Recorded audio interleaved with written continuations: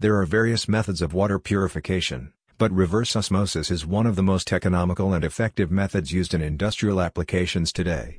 Reverse osmosis is a water purification method that uses the basic principle of osmosis. Water molecules are forced through semi-permeable membranes to filter out impurities. Most reverse osmosis processes have 3 stages. The first stage is the sediment filter. The first stage is called pre-filtering to remove suspended solids greater than 1 micron, which can accumulate on the surface of the row membranes during the main filtration process. The second stage is chlorine removal. Most reverse osmosis membranes in use today are susceptible to degradation from chlorine. This is removed from water by activated carbon filtration or by metering a reducing agent such as sodium thiosulfate or sodium bisulfite upstream of the reverse osmosis machine.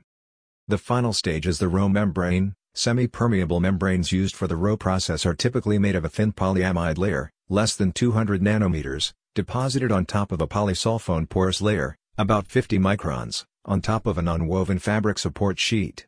Pore size is about 1/10,000th of a micron, which excludes most dissolved contaminants while allowing water molecules to pass through. The most important part of any row system are the membranes.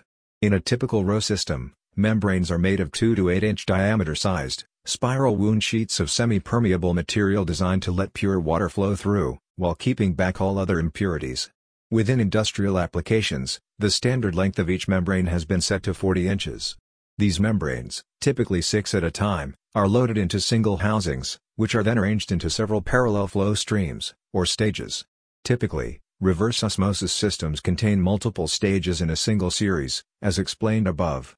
The more stages, the less water is wasted as each stage reclaims some of the wastewater from the previous stage. Using pressure and force, typically from a pumping system, the natural process of osmosis is reversed via feed water being pushed through the semi-permeable membranes, overcoming the natural process of osmosis, and leaving the impurities behind, while the filtered water continues through the system. Once this has been achieved, the highly purified water can be reused for a plethora of other purposes, while the rejected impurities are flushed to drain or are recycled for cooling water or other potential uses.